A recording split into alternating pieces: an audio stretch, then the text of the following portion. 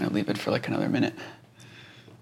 You're going to leave the wrap for another minute? Yeah. And then you're going to take it off and then re-wrap it again like halfway through our conversation? Pretty much. Okay. That's how this is going to go. The hope is that when I stand up from sitting down for an hour, that I don't get like a pinch right away. Gotcha. That is the only symptom I really have anymore with it. Just a little pinchy? Just a little pinchy. Yep. It's not pleasant though. Welcome back to STS. And wow, it's been a while since we've done. You did the hand clap. I did the clap. I know. As soon as I did it, I regretted it. I could say it. I could do it again. We could run it back. Yeah. But I already did it, so we can just kind of roll forward with this. It has been a while since we've talked on camera. A while. Yeah, I can't actually even remember our last episode. Was it Kings of the Concrete or some kind of wrap up? No, it must have been something after that. I think it was Art of Motion. That makes a lot more sense. Yeah. Yeah. Okay. Well, a lot has happened since we have spoken on camera and on microphone. And actually, one thing I wanted to talk about was that it's actually Origin's 10 years anniversary. We just had, that was technically September. Yeah, it was the first week of September. I don't remember the exact date. Alyssa Serpa tells me it is September 10th. That sounds right. Yeah. Does it? Or you just No. It sounds very right. Okay. Yeah. That was like the official opening day of the gym. We actually got in. So like the signing for the lease of Origin happened at the end of 2011. Yeah. It was like October, November or something like that. Yeah, November. And then the official open the doors to the public day was September 2012. So here we are at 10 years, and we almost didn't do anything. Like I almost, you see, like I'm so enthused about it right now. It's like, I don't know. I'm not really much of an anniversary guy. Yeah. For things. Well, I mean, 10 years is kind of a big deal. There's like, it's actually in the context of the world that we're living in, it's even more impressive than just a business lasting for 10 years. It's more impressive because we survived the pandemic. Yeah. And, seemingly coming back out of the pandemic stronger than ever. So 10 years is a long time for any business to survive, but also like given the circumstances, like a business like a parkour gym that relies heavily on people coming in and being present in the space. It makes me think like if it weren't for all the crap that happened in the last couple of years, if like I would have been more ready for it and more like making more of a big deal out of it, but now it's just kind of like a reminder, like, oh, by the way, 10 years. It's like, oh, we should probably do something. And then of course we had SPL 1, which was a huge deal and a lot of moving parts and a lot around happening at the gym, and that's at the end of August, and so it just didn't line up. And I was thinking of doing something at SPL 1 that would be like, maybe doing like a video that would have played on the pay-per-view that would have been like Origin's 10 years. Yeah. Like I had that thought, but we just didn't. That would have been really cool, actually. We just didn't have time. Well, crap. Didn't have time for a lot of things. Well, I mean, SPL 1 is, SPL in general is back. That's another kind of interesting milestone, right? Like coming out of the pandemic, we were able to have a competition again. And that was, the last one before that was 3 years ago. So it's literally been 3 years since the previous like major parkour competition that we hosted. So, that was, it didn't go as smoothly as like I think we would have liked, but we always, perfection is always a moving target. We can reflect on that. Do you want to reflect on that now? That's like a whole. That's a whole episode. That's a whole podcast, and maybe maybe it belongs on another channel too. Yeah. Well, yeah. Maybe it does, maybe it doesn't. We talk about other events as well. Yeah, it's true. So, well, I was very, very pleased with it. It was like really exciting event from the perspective of, being involved in organizing and then kind of seeing it through and just like being able to watch it. Very exciting. We did a pay-per-view, which was mostly received well. And it's really the first of its kind in terms of what we chose to do with it. Yeah, in parkour. Yeah. But there's a lot to talk about there. So we don't have to talk about it. This weekend was PKBC 16. Yeah. Celebrating the 10-year anniversary. That got confusing. Of Origins. I just didn't even know how to title it. It was like PKBC 16 times Origins 10 years. I know this sounds weird, but because that's the other like the summer is not long enough. We're just running out of time. Like even going into this year too, I was thinking of that was the theme this year, was just like having all these sort of like plans and goals at the start of the year, and then like mostly executing them, but just not really during the times that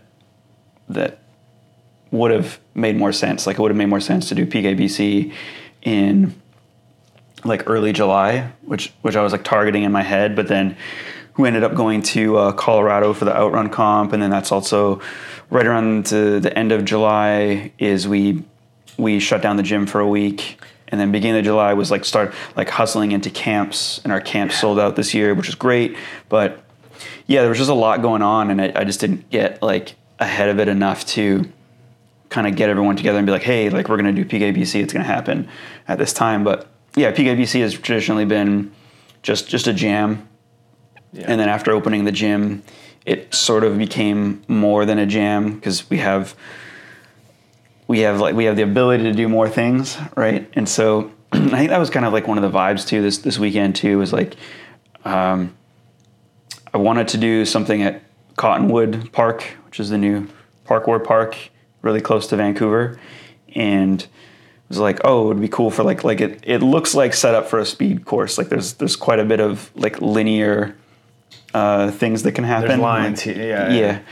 So that's what we did. And then like we always do, not always, but in the most recent years, we've done like a challenge night at the gym, which is, in my opinion, like better than just doing like open gym.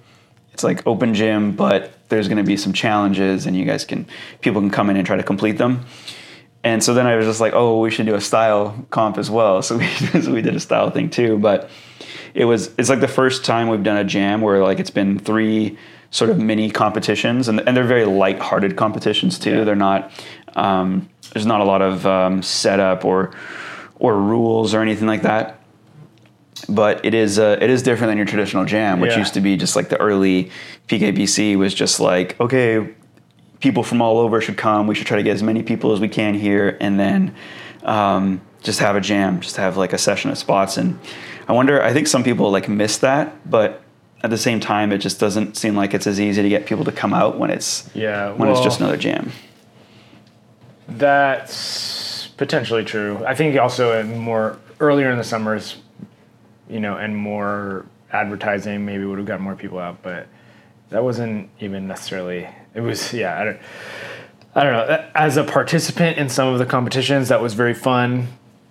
I also think there could have been more just jamming, like thinking about like SFU. We were at SFU for a little while. It was too quick.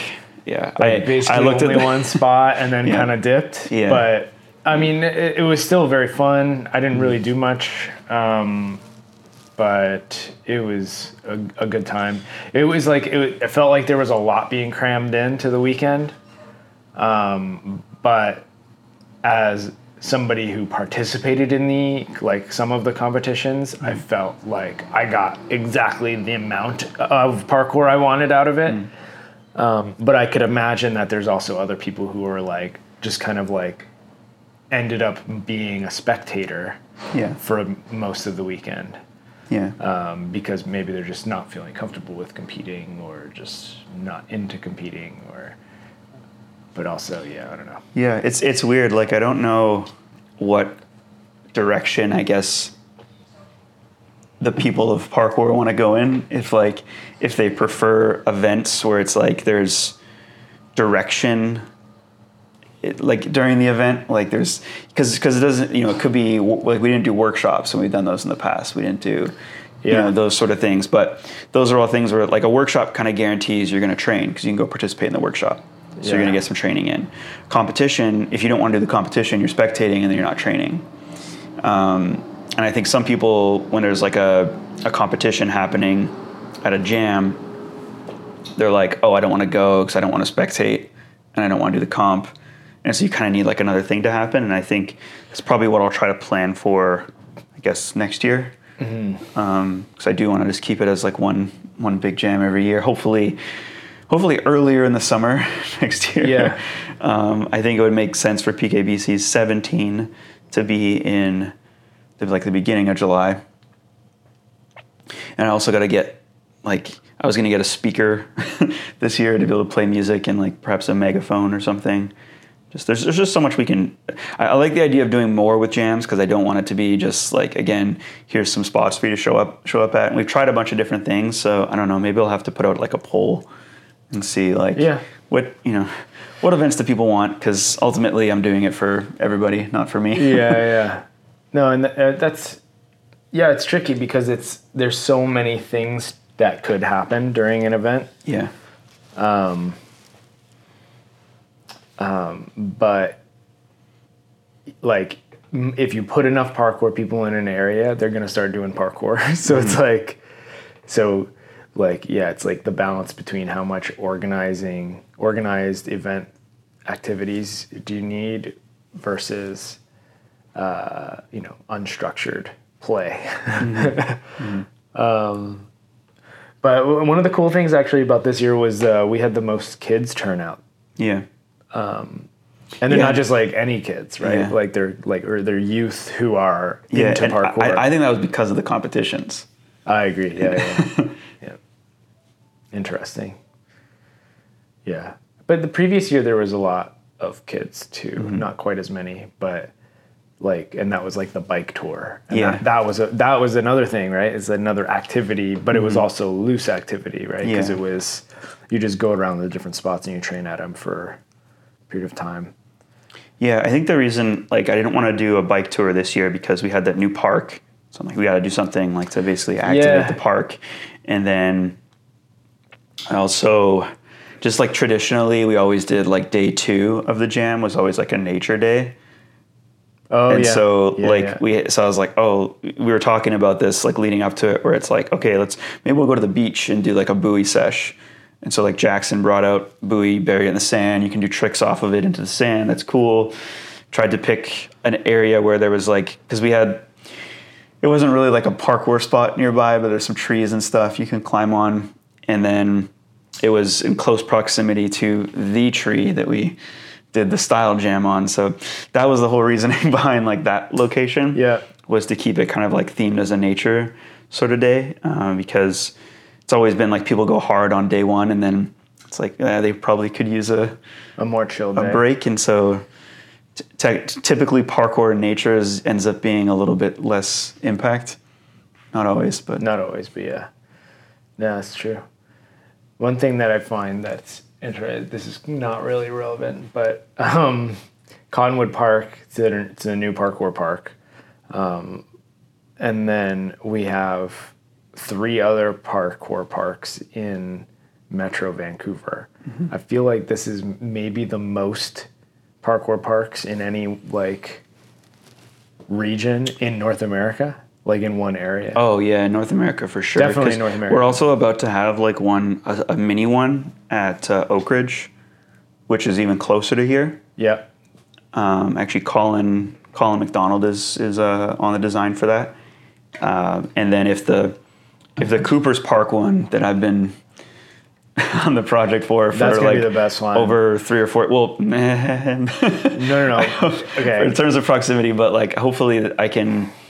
I have a good position in that one where they're actually letting me be involved not only in the design process, but on paper I'm supposed to be involved also in the like when they're building to like look at materials and stuff. So it has the potential to be the best one. Yeah. So when I say best one, I don't necessarily mean best one like for parkour, but what I do think, so personally, I'm not into training at parkour parks.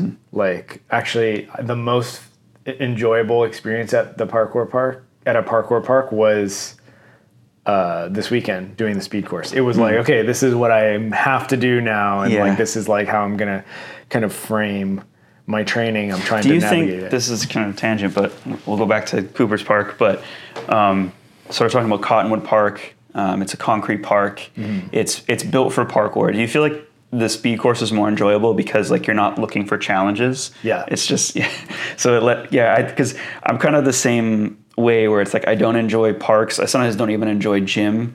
I enjoy gym for like, okay, I need to work on something. I need to work on my laches. I need to work on my Kongs or something. And I go to the gym because I'm going to have a bunch of different challenges that I can throw out and work on my technique. But if I'm trying to sesh and like create something, I hate gym. I hate park because it's like the creation part is already in a lot of ways done for you. Yep. So you can't find, I think, you're kind of the same way. That's my experience. Well, I also like, I mean, we kind of talked about this a little bit this weekend, but I don't even like parkour spots. I do. Okay, it's weird, but I like it's actually funny to me that, and I love this part of parkour that IMAX has become such a like staple spot in the sport, and it's been like a proving ground where things are, this has never been done, this has never been done, and people are doing it, but it's. Like I would, if I lived in London, I wouldn't want to always train at IMAX. And the same thing is true here. Like a lot of our standard spots, like Cole Harbor, traditional parkour spot, really like good for parkour. But it's like one of my least favorite places to go train at, and because my love for training is more around like exploration, and I love finding the back alley spot that you're like not gonna have like a million things to do at. You've got one or two or things. Or a million people. And you've got one or two things that are there that you're gonna sesh and you're gonna try to get down, and then okay, you milked that non-spot for what it's worth. Let's move to the next one. And that's a big part of what's fun about parkour to me is the exploration that happens. Even if you don't do that much parkour on a day, like where you're just like looking around, you're just like kind of using your imagination to see what is possible in areas. But I mean, so I did say I don't like spots. I do like spots. I like training parkour at spots, especially if like if I'm inspired by something or seeing somebody else do something that maybe I can play around with, but that's also not. But that kind of plays into the whole parkour park thing, is like parkour parks are spots. Yeah. They are spots. And the reason why I said the Cooper's Park one is going to be the best one is because of proximity. It's like a good meeting point. It's like right in the middle of downtown. It's like, oh, let's meet at the parkour park. We'll warm up, kind of sesh a couple of challenges, and then like move out from there. And that's the kind of training that I'll probably be really into around a parkour park. Yeah. Also, like, okay, I got some stuff. I got moving. I got I got what I needed to do to get warmed up, and now let's hit the street spots. Yeah, I think there's one more element to it that it's going to be hit or miss because it's the first parkour park, in my knowledge, to be like that, where the city wants there to be a theme. Right, yeah. And so I'm not supposed to talk about what the theme is, so I'm not going to say, because also it might not happen, and I don't want people to be disappointed. But a theme as in, like, it can't just be, here's a concrete wall, here's a rail, they're going to be, the structures are going to be rendered a certain way to follow a theme. Like, trying to think of something that's not the theme that I could talk about to kind of paint a picture for people. So here's an example. So like the splash park in Stanley Park. Oh yeah, like the boat. Yeah, it's shaped like a boat, and it's a splash park. And we've trained on it. There's actually a video. You could check out the video. Link somewhere. So I don't know, we're probably not gonna do that. But we trained on it. It also looks like a parkour park. Yeah, it looks like a parkour park, but it is shaped like a boat. But it's a theme. It's not just like a random splash park with like things that shoot water around, but it's like it has a theme to it. So. Yeah, the theme is there's a boat. Boat theme. Or like another thing I could think about is like instead of having a concrete block, say you have like something that looks like a big like Super Mario mushroom. This is not the theme of the park, but like if you can imagine like a parkour park that's like that instead of hard edges and things that look like they're supposed to be for Tempest. parkour. Yeah, so Tempest does a lot of that stuff in their gyms. But yeah, to my knowledge, this is going to be the first park where the whole thing is going to be themed in a way that doesn't necessarily look like it's a parkour park, but that is going to have like challenges and things like in mind with that you could do with it. So it might be more enjoyable by the aspect of like, because there could be some like features that come out of it that aren't intended for parkour. It kind of reminds me of like one time we had, I think it was like probably like NAPC 2018 or something. And we had like this structure in the gym that we call the sandwich. And it's basically just like 2 sheets of plywood that sandwich a frame. And so there's like a little space between the frame. And we just had it as a platform somewhere. And a bunch of guys that came in from out of town, they were trying to like wedge their foot for like a tic tac, like in between the sheets of plywood. Because there's like maybe like 4 inches of space or something. And it's just like that kind of thing where it's like, oh, that's not what, there was no challenge set up for that. But this is like parkour brain is like not doing what the structure is made for or intended for. We're going to do something different.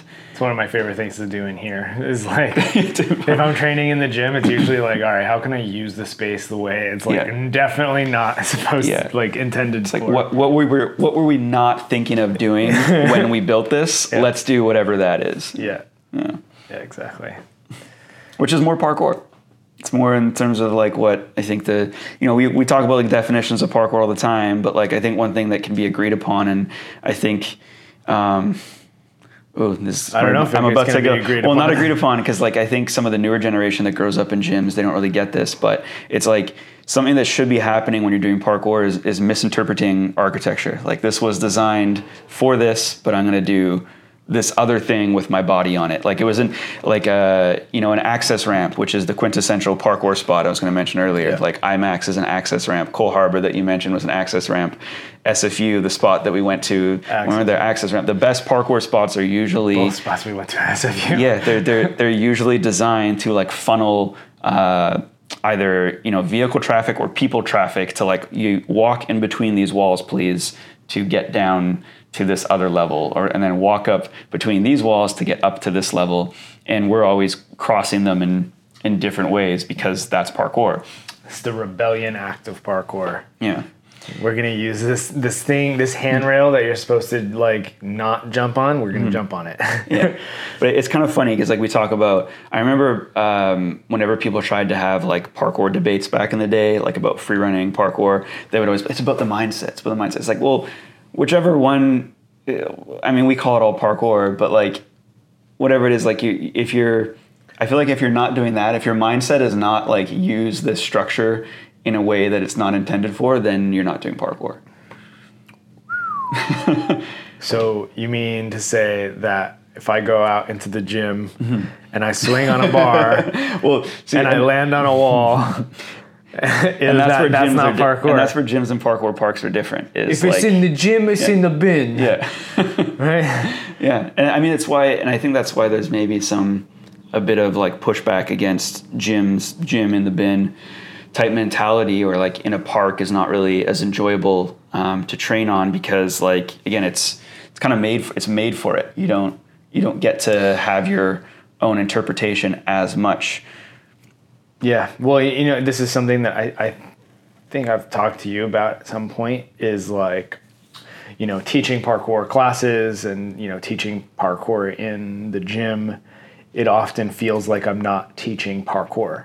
It feels like I'm teaching secular parkour. I'm just teaching movements. It's like, if you were to do parkour, this is the type of thing that you might do. This is your toolbox. So I'm like teaching you how to Kong, but you're not really Konging unless you're doing it outside and you're doing it with an understanding of parkour. And I've like wrestled with this so much in, over the last 10 years, with, am I even teaching parkour? Like, people are learning how to move the way parkour people move, but are they parkour people? Am I adding to the culture of parkour, or am I just like giving people the parkour experience of like, oh yeah, you're just doing parkour in this setting that's not necessarily in the same setting that I practice parkour or much of the greater culture of parkour participates in. Yeah, but when you started parkour, it was probably like mostly like individual moves. A lot of it was, yeah. But it was also like, can I climb this thing? Yeah, well, actually, we talked about this. We had one of our youth team kids in the car as we were getting to the jam.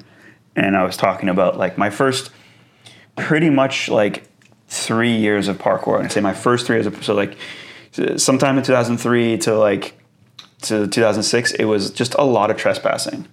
It was a lot of like going on rooftops, just accessing things, like sometimes maybe not technically trespassing or not really trying to, but just accessing things, just exploring different areas. Like this looks cool. There's a bunch of walls over there. Let's go over there, because we didn't know. No one was doing lines. No one was doing courses. No one was doing even really combos. It was like a lot of singular move practice in terms of like the actual parkour.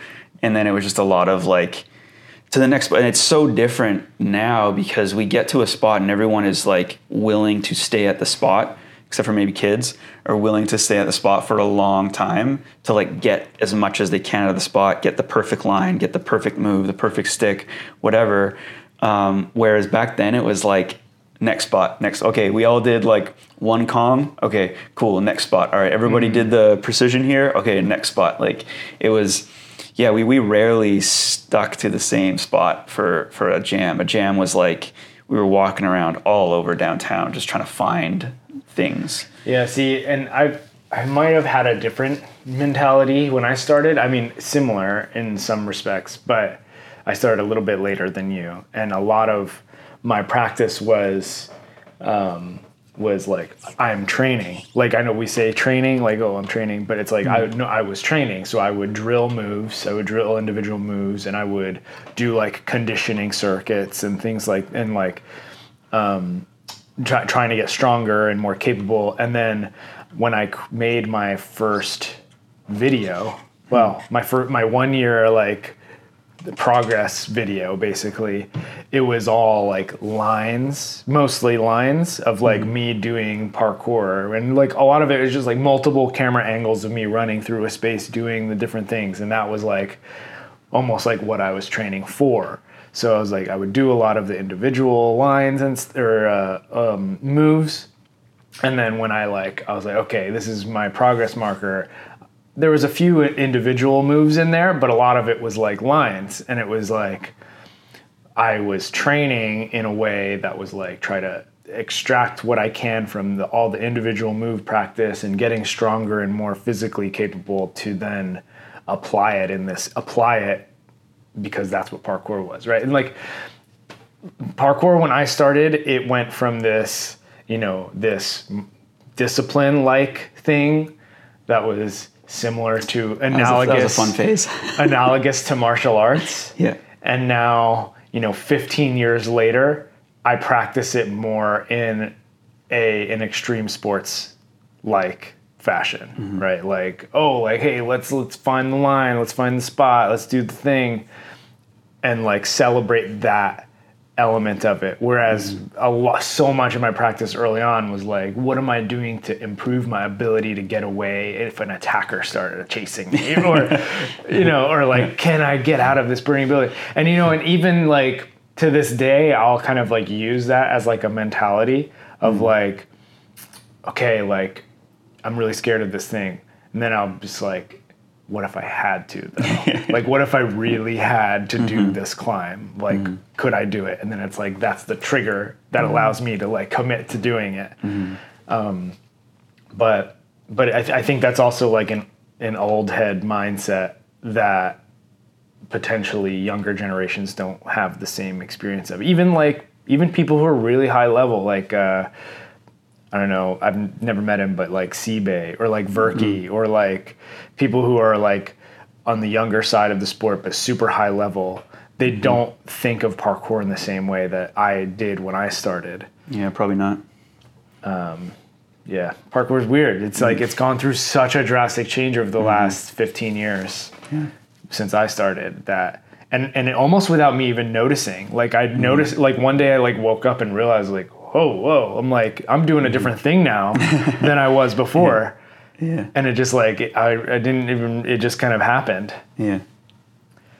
Yeah. I think we spend a lot of time on this program sometimes reminiscing of days of old. Yeah. But I think there's some value to doing that because so many people get into parkour without actually remembering the past. Like we're a culture that forgets. Yeah. It's like how many people, I know this is kind of a silly thing, but how many people even know who David Bell is or know who Daniel Ilabaka was or know who Chase Armitage was? You know what I mean? Like, and even like Chase Armitage is not really like a traditional parkour guy as much as he was like more pushing the freestyle. Yeah. And just a big name in the early days too. Just contributed a lot to what we do now. To modern free running. Yeah. I guess I was trying to say there too is because you were talking about videos, and you have a video coming out.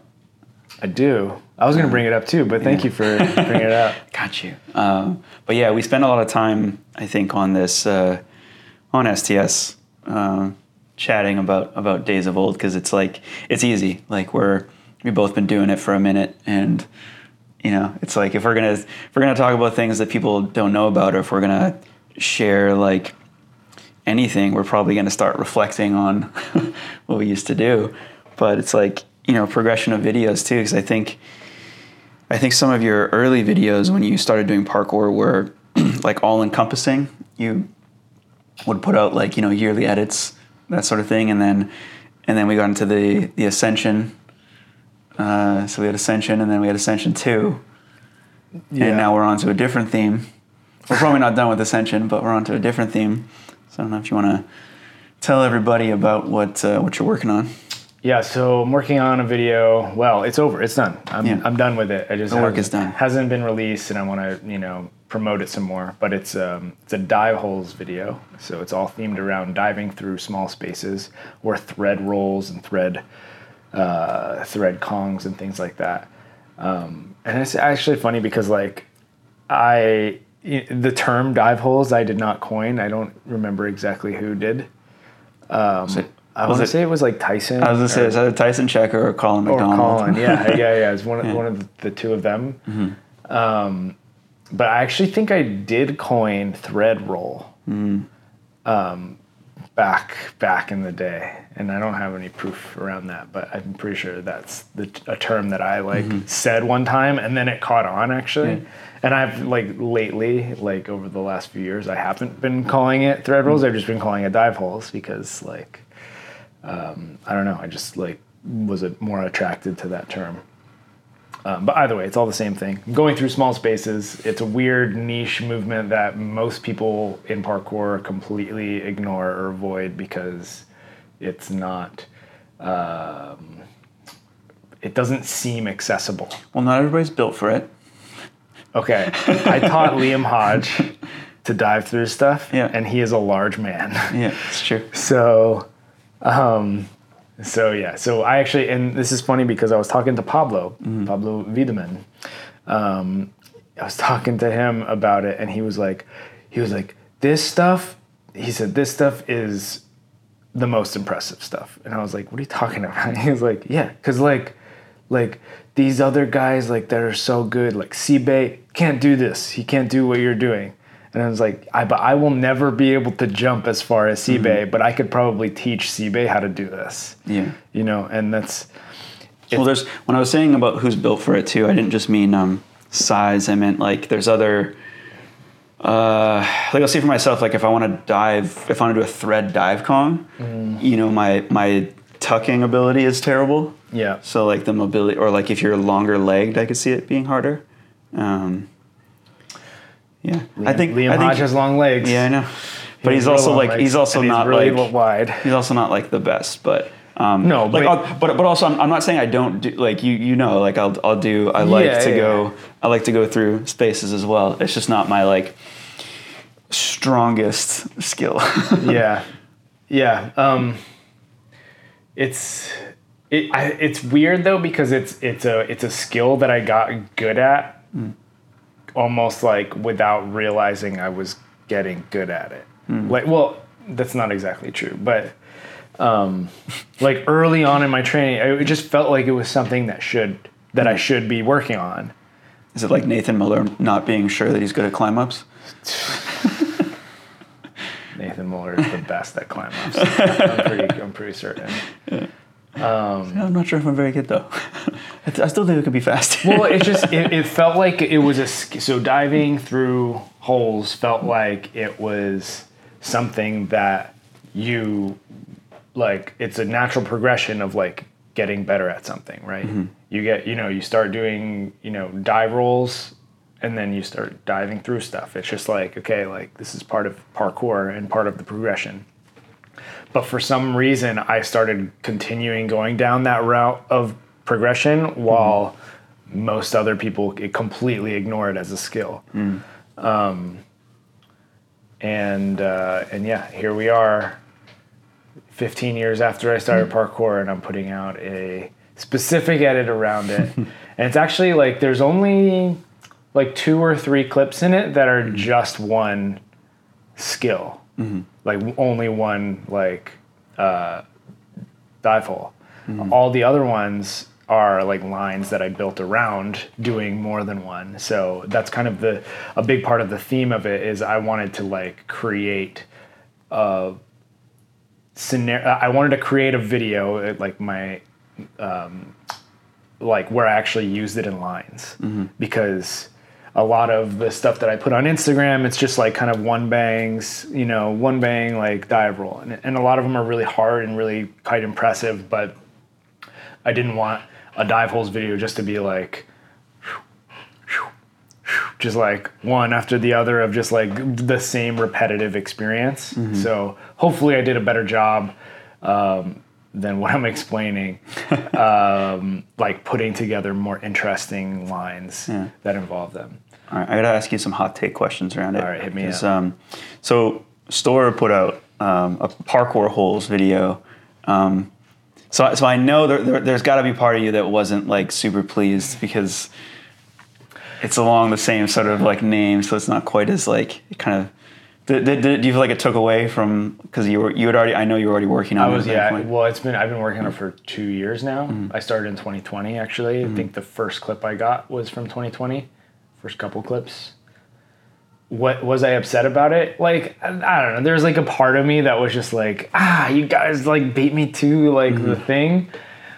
But at the same time, it's like there's room for both. So, and like a lot of theirs aren't even dive holes. Like a lot of them are just kind of like jumping and threading through. Like, or underbars.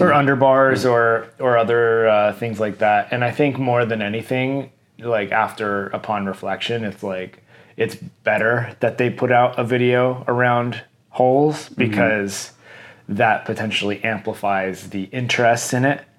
And I don't know, like, this video might not do very well at all. Like I'm doing it for like my own like personal legacy of this, of like, this is one of the skills that I've for whatever reason gotten like delved way too deeply into, and I want to document it in a way that I'm happy with the final product. And I am. So like, having spent 2 years on it. I'm like super excited about releasing it and getting it out there for people to watch and kind of point to as part of my legacy. Just like Ascension 2, like Ascension 1 was awesome, and that was like a kind of a dipping my toes into it. But Ascension 2 in my world is like one of the things in parkour I'd probably be most proud of. So if I never do another parkour video again, I will be happy that I at least did these videos. So. Second question about Storror was like, how would you rate their collective? Well, okay. First of all, who do you think is the best? Who do you think is the best on the team at Holes? Actually, like Drew, like was like, and I think even Toby said like that, like he was surprised by how like willing. Yeah, Drew was. It's a different. Like I don't like whenever I've approached like one that's difficult for me. It's not like the same kind of mental. It's more of like an annoyance, where like it's like asking, because I'm talking about like dinging sides, like hitting your shins, hitting your hands, scraping yourself, whatever. It's not the same mental as like I'm up high and I need to do a jump. Yeah. Right. Or like a fat position. Actually. It's like it's more like. There's some of that there, but it's not the same. It's not the same for me. It's not like a fear, like consciously, or like you don't feel like my palms don't sweat. You know, it's more like oh, I just want to commit, but like your body like stops. It's like trying to I don't know, like trying to like intentionally cut yourself. You know, like I don't like it's almost like you know what I mean, like there's something where it's like if this all goes according to plan, I should just be able to slide right through there, whether it's an underbar or a dive roll or like a dive Kong through something. But there's like a thing where like you don't put enough speed into, and like, you know, I've seen you go through the process where it's like you're not putting enough speed into, you're like doing all the progressions, stopping yourself halfway or whatever, because like ultimately there's like a sensation of like I might like scrape something, and that's not pleasant. I don't want to scrape myself, so like you stop yourself from doing it. You know, I think about this often, and not often, but I think about this when you know, because I've taught workshops around diving through spaces, and I'm very confident that I can teach most people to like the progressions towards doing it. But sometimes the progressions are uncomfortable. Like not like pain, not necessarily like super painful, but uncomfortable. And then sometimes you mess up and they are painful. They are very like painful. I have a oh yeah, I got a little boo-boo on my calf, and that's from an underbar. Yeah. That's from an underbar that I did a bunch of times, and then it just like one of them like scraped the concrete, and what usually like after you scrape too, like it's usually like not that bad. Yeah. Do you know what I mean? Like it'll be like a nice thing for Instagram. You can be like, look, blood. But you know, this is part of parkour in that like there's almost a there's a slightly masochistic element to parkour. Yeah. For like sure. I was training one day and somebody was like, they got cuts on their hands. They're like, this is how you know it was a good day. It's like, God, I got cuts on my hands. And it's like, I think the exact same way. And because like, there's something, it's like rewarding. It's like you did something, but it's painful, but it's like painful in a good way. It's like, makes you feel alive. It's also surface level. Like, yes. Like it's not, those aren't, someone actually, I can't remember who I saw on Instagram the other day, they posted something like that, and they were like, oh, like, this is an injury, or like, I love injuries or whatever, and I was like, it's not an injury, dude. That's just like a script. Like, it's still cool, like, cool, like, you can post it, you know, stuff, but that's not, I wouldn't call it an injury. It's like, it's just like surface level damage. Yeah, I mean, and that's like the type of thing that happens often with dive holes, is like, you're going to maybe bruise your quads or like scrape, I don't know, you're going to scrape something or bruise something or like potentially take the hit. And so answer your question, apparently Drew was really good at that. Yeah. And I don't know, I'd actually have to go back and watch the video to like actually tell you who I thought, but I'm pretty sure pretty sure Drew did like the harder like actual dive holes, but like they had other things in there, right? They had like jumps through trees and stuff like that, which I think are like, that's also really cool to me. And I love when I see people do dive fronts and things like that. And like my video is actually going to be mostly around dive rolls and a couple like dive kongs as well, right? So like that's going to be part of it as well. But like there's so much more that I could have done. You know, I could have tried to find like the perfect dive fronts and like worked up to doing those, which you've done some cool ones. Yeah, but I'm not. It's not one of the skills I'm like great at. But it's I've done them before. Okay, so out of 10, what is a 10 being the best in the world? Where does Drew rank? I mean, there's so few people doing it to begin with, so like he's probably up there. You know, like. I'll give him a 7. I don't know. Okay, and then the follow-up for 7. All right, it's admirable. It's like a. That's a good score for me. That's like a C+. Yeah, sure. We'll say C+. All right, or C or whatever. Okay, so who are the on your radar other than yourself? Who are the like A rankers for dive holes? This is a really difficult question because I'm struggling to. I have 2 people that come to mind that I know like can perform well, but doesn't like maybe you don't see it from them that often. Okay, so the first person that comes to mind is actually Tyson. He came to mind, but he's not the 2 I'm thinking of because he doesn't practice as much anymore. He's not current. Yeah. So you know the one. So you know the shirt that Jane made for us. That one. Yeah. So Tyson sent me. He did that one, but he konged it instead of dive roll. Oh, weird. Like the bench part, and I was like, he was like, yeah, that's just what naturally like. What happened? Came to mind. He did it. It was fine. But this is trying to describe this to people. It's like this. It's a bench. Wall structure. By the way, Jane might be watching this, and Jane Henry, she is our longest standing gym member, and she just presented us with T-shirts yesterday to commemorate like 10 years of origin. So, and Catherine. So thank you, Jane and Catherine, for the lovely shirts. It was a nice surprise. But on these shirts is like this structure that you can find somewhere on your Instagram, and in like the upper third of the structure is a hole, and we used to drive by or bike by this thing all the time, and then finally one day you sent the dive roll through, but I'm struggling to figure out how you would. Did you like ground kong through? No, because it's kind of low to the ground. So it's hard to explain, but you know how the way I worked up to it was I didn't just dive straight into it. I like dove, and then there's like a bench part where I put my hand and then I reached through to the roll. Okay. He just konged to the bench.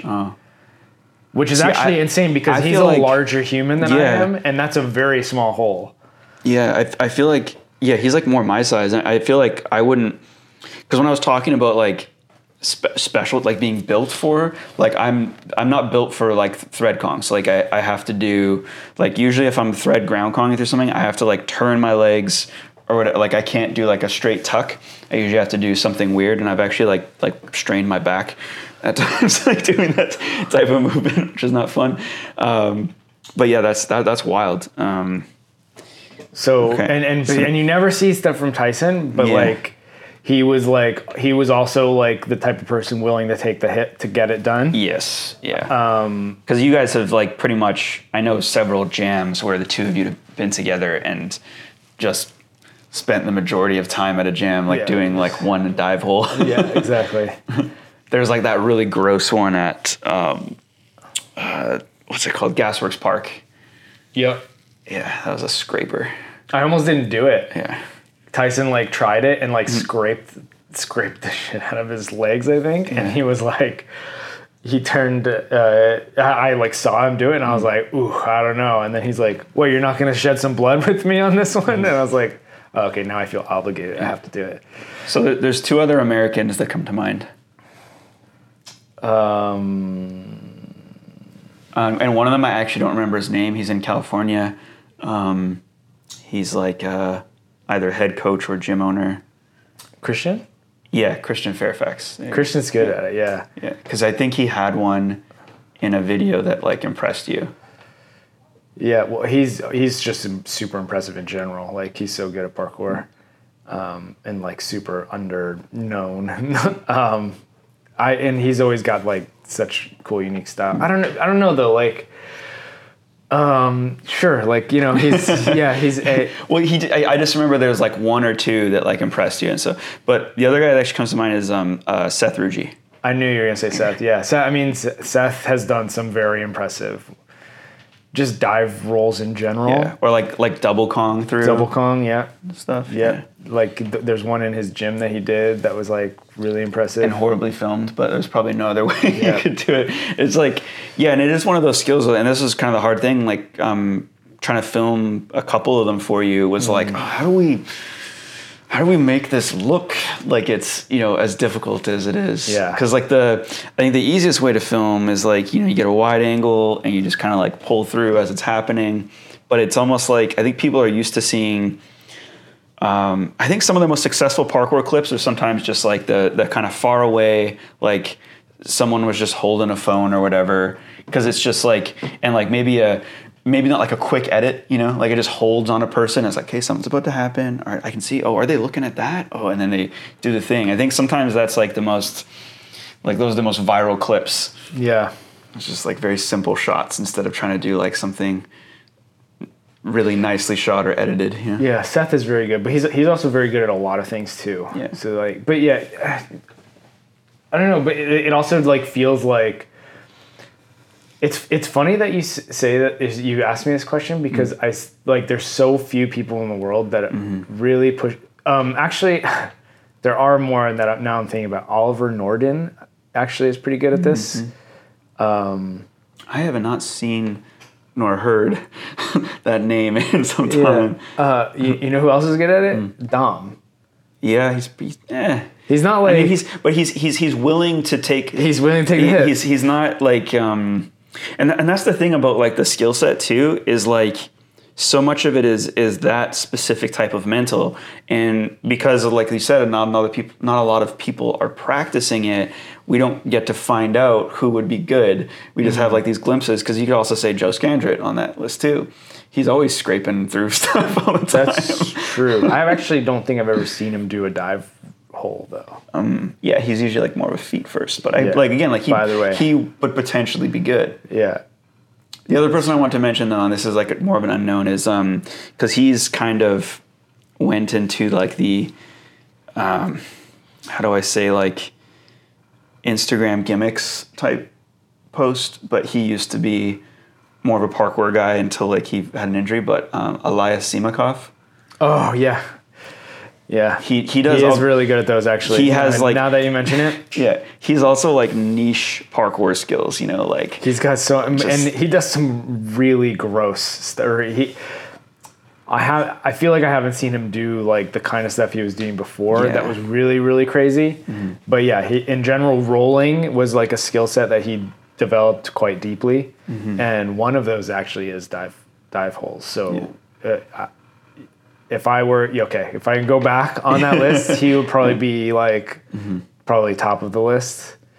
Top. Yeah, somewhere around the top. Like him or Tyson. Yeah. Like Tyson is also very good, but yeah. It's okay. We're gonna like end this recording, and you're gonna be like, yeah. I'm sure I'll remember somebody. This person. Yeah. So in this video, I actually did 2 of my hardest dive holes I've ever done. And they're at the end of the video, so you got to watch the whole thing to get to it. Which is, I remember you had this as a thing before where we were like editing some of the early like Origins edits, and you'd be like, people should put the hardest thing at the end. It was like your thing. And I still don't know like if not the hardest, but like the best, the best clip. Like the hardest thing probably shouldn't be at the very end, but like, or like maybe even the best clip, but like it does make sense to end with a banger, because it's gonna like recency bias. Like when you see the thing like at the end, that's going to be the thing that sticks with you. And so if the video ends with like something that's just kind of a line that fizzles out, you're just going to be like, yeah, the video wasn't that good. Even if the rest of the video is so good, right? Yeah. Like the thing that sticks with you is going to be the thing that like you finish with. It's like most of the videos. Or start with, right? Yeah. Most of the videos that like people probably remember, and I'm talking about like short edits, like 3 minutes, 4 minutes, are probably the ones that end with a banger. Yeah. Like if the video fizzles, it's like, Yeah. Yeah. Do you remember what I said to you when I did that one dive hole that was the red's tiny square? The brick, yeah. And I smashed my quad. Not the brick, sorry, not that one. The other one. Oh, yeah. I smashed my quad. Yeah. And I was like, all right, should I do this again? Okay, I didn't quite get it the way I wanted it. All right. You said like, what am I doing with my life or something? I think I said, I'm 33 years old. I don't need to be doing this to myself. 34 now, but yeah. Talking about taking hits, it was just that was one of the worst ones, and that it wasn't actually. So it was painful, but it was actually because I think the surface I hit my leg on was so thin that it burst something in my leg. I think what we were relating it to was like, and I think it makes sense, is like gua sha.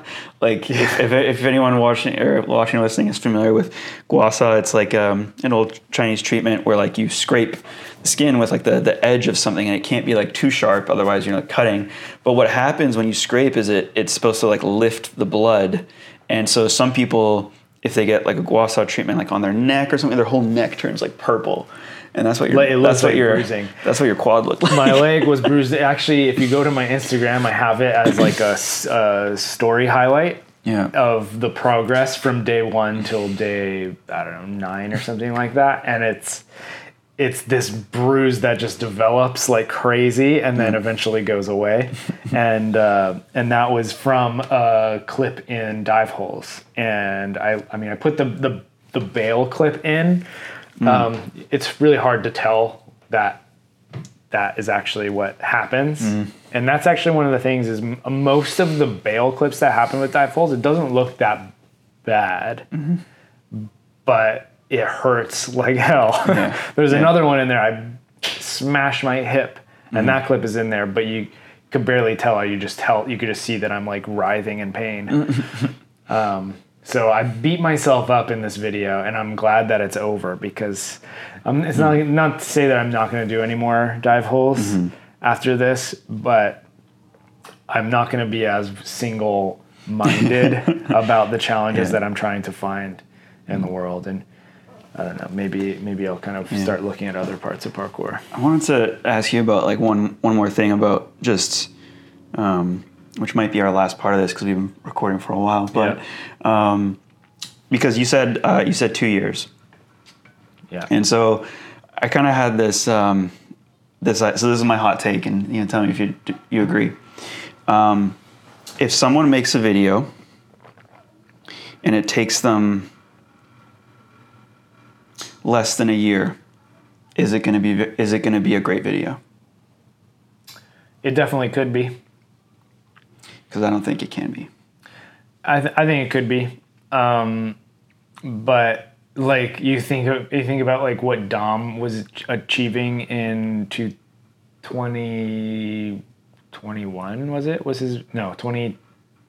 What was the year that he? What edit are you talking about though? No, okay. I'm not saying the edit. What I'm saying is like his achievements. All happened, like those were incredible achievements that happened within the scope of a year. Yeah. So I mean, like it should take. I think if someone does a video and it takes them like a couple months, it's probably not going to be a great video. I think of like particularly if it's like a style, because I think even like Project Dive Rolls, I think took over a year.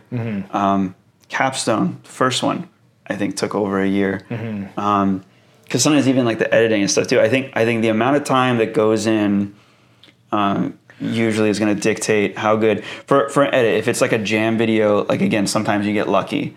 Sometimes people just will show up and throw a bunch of bangers or like never been done before things. But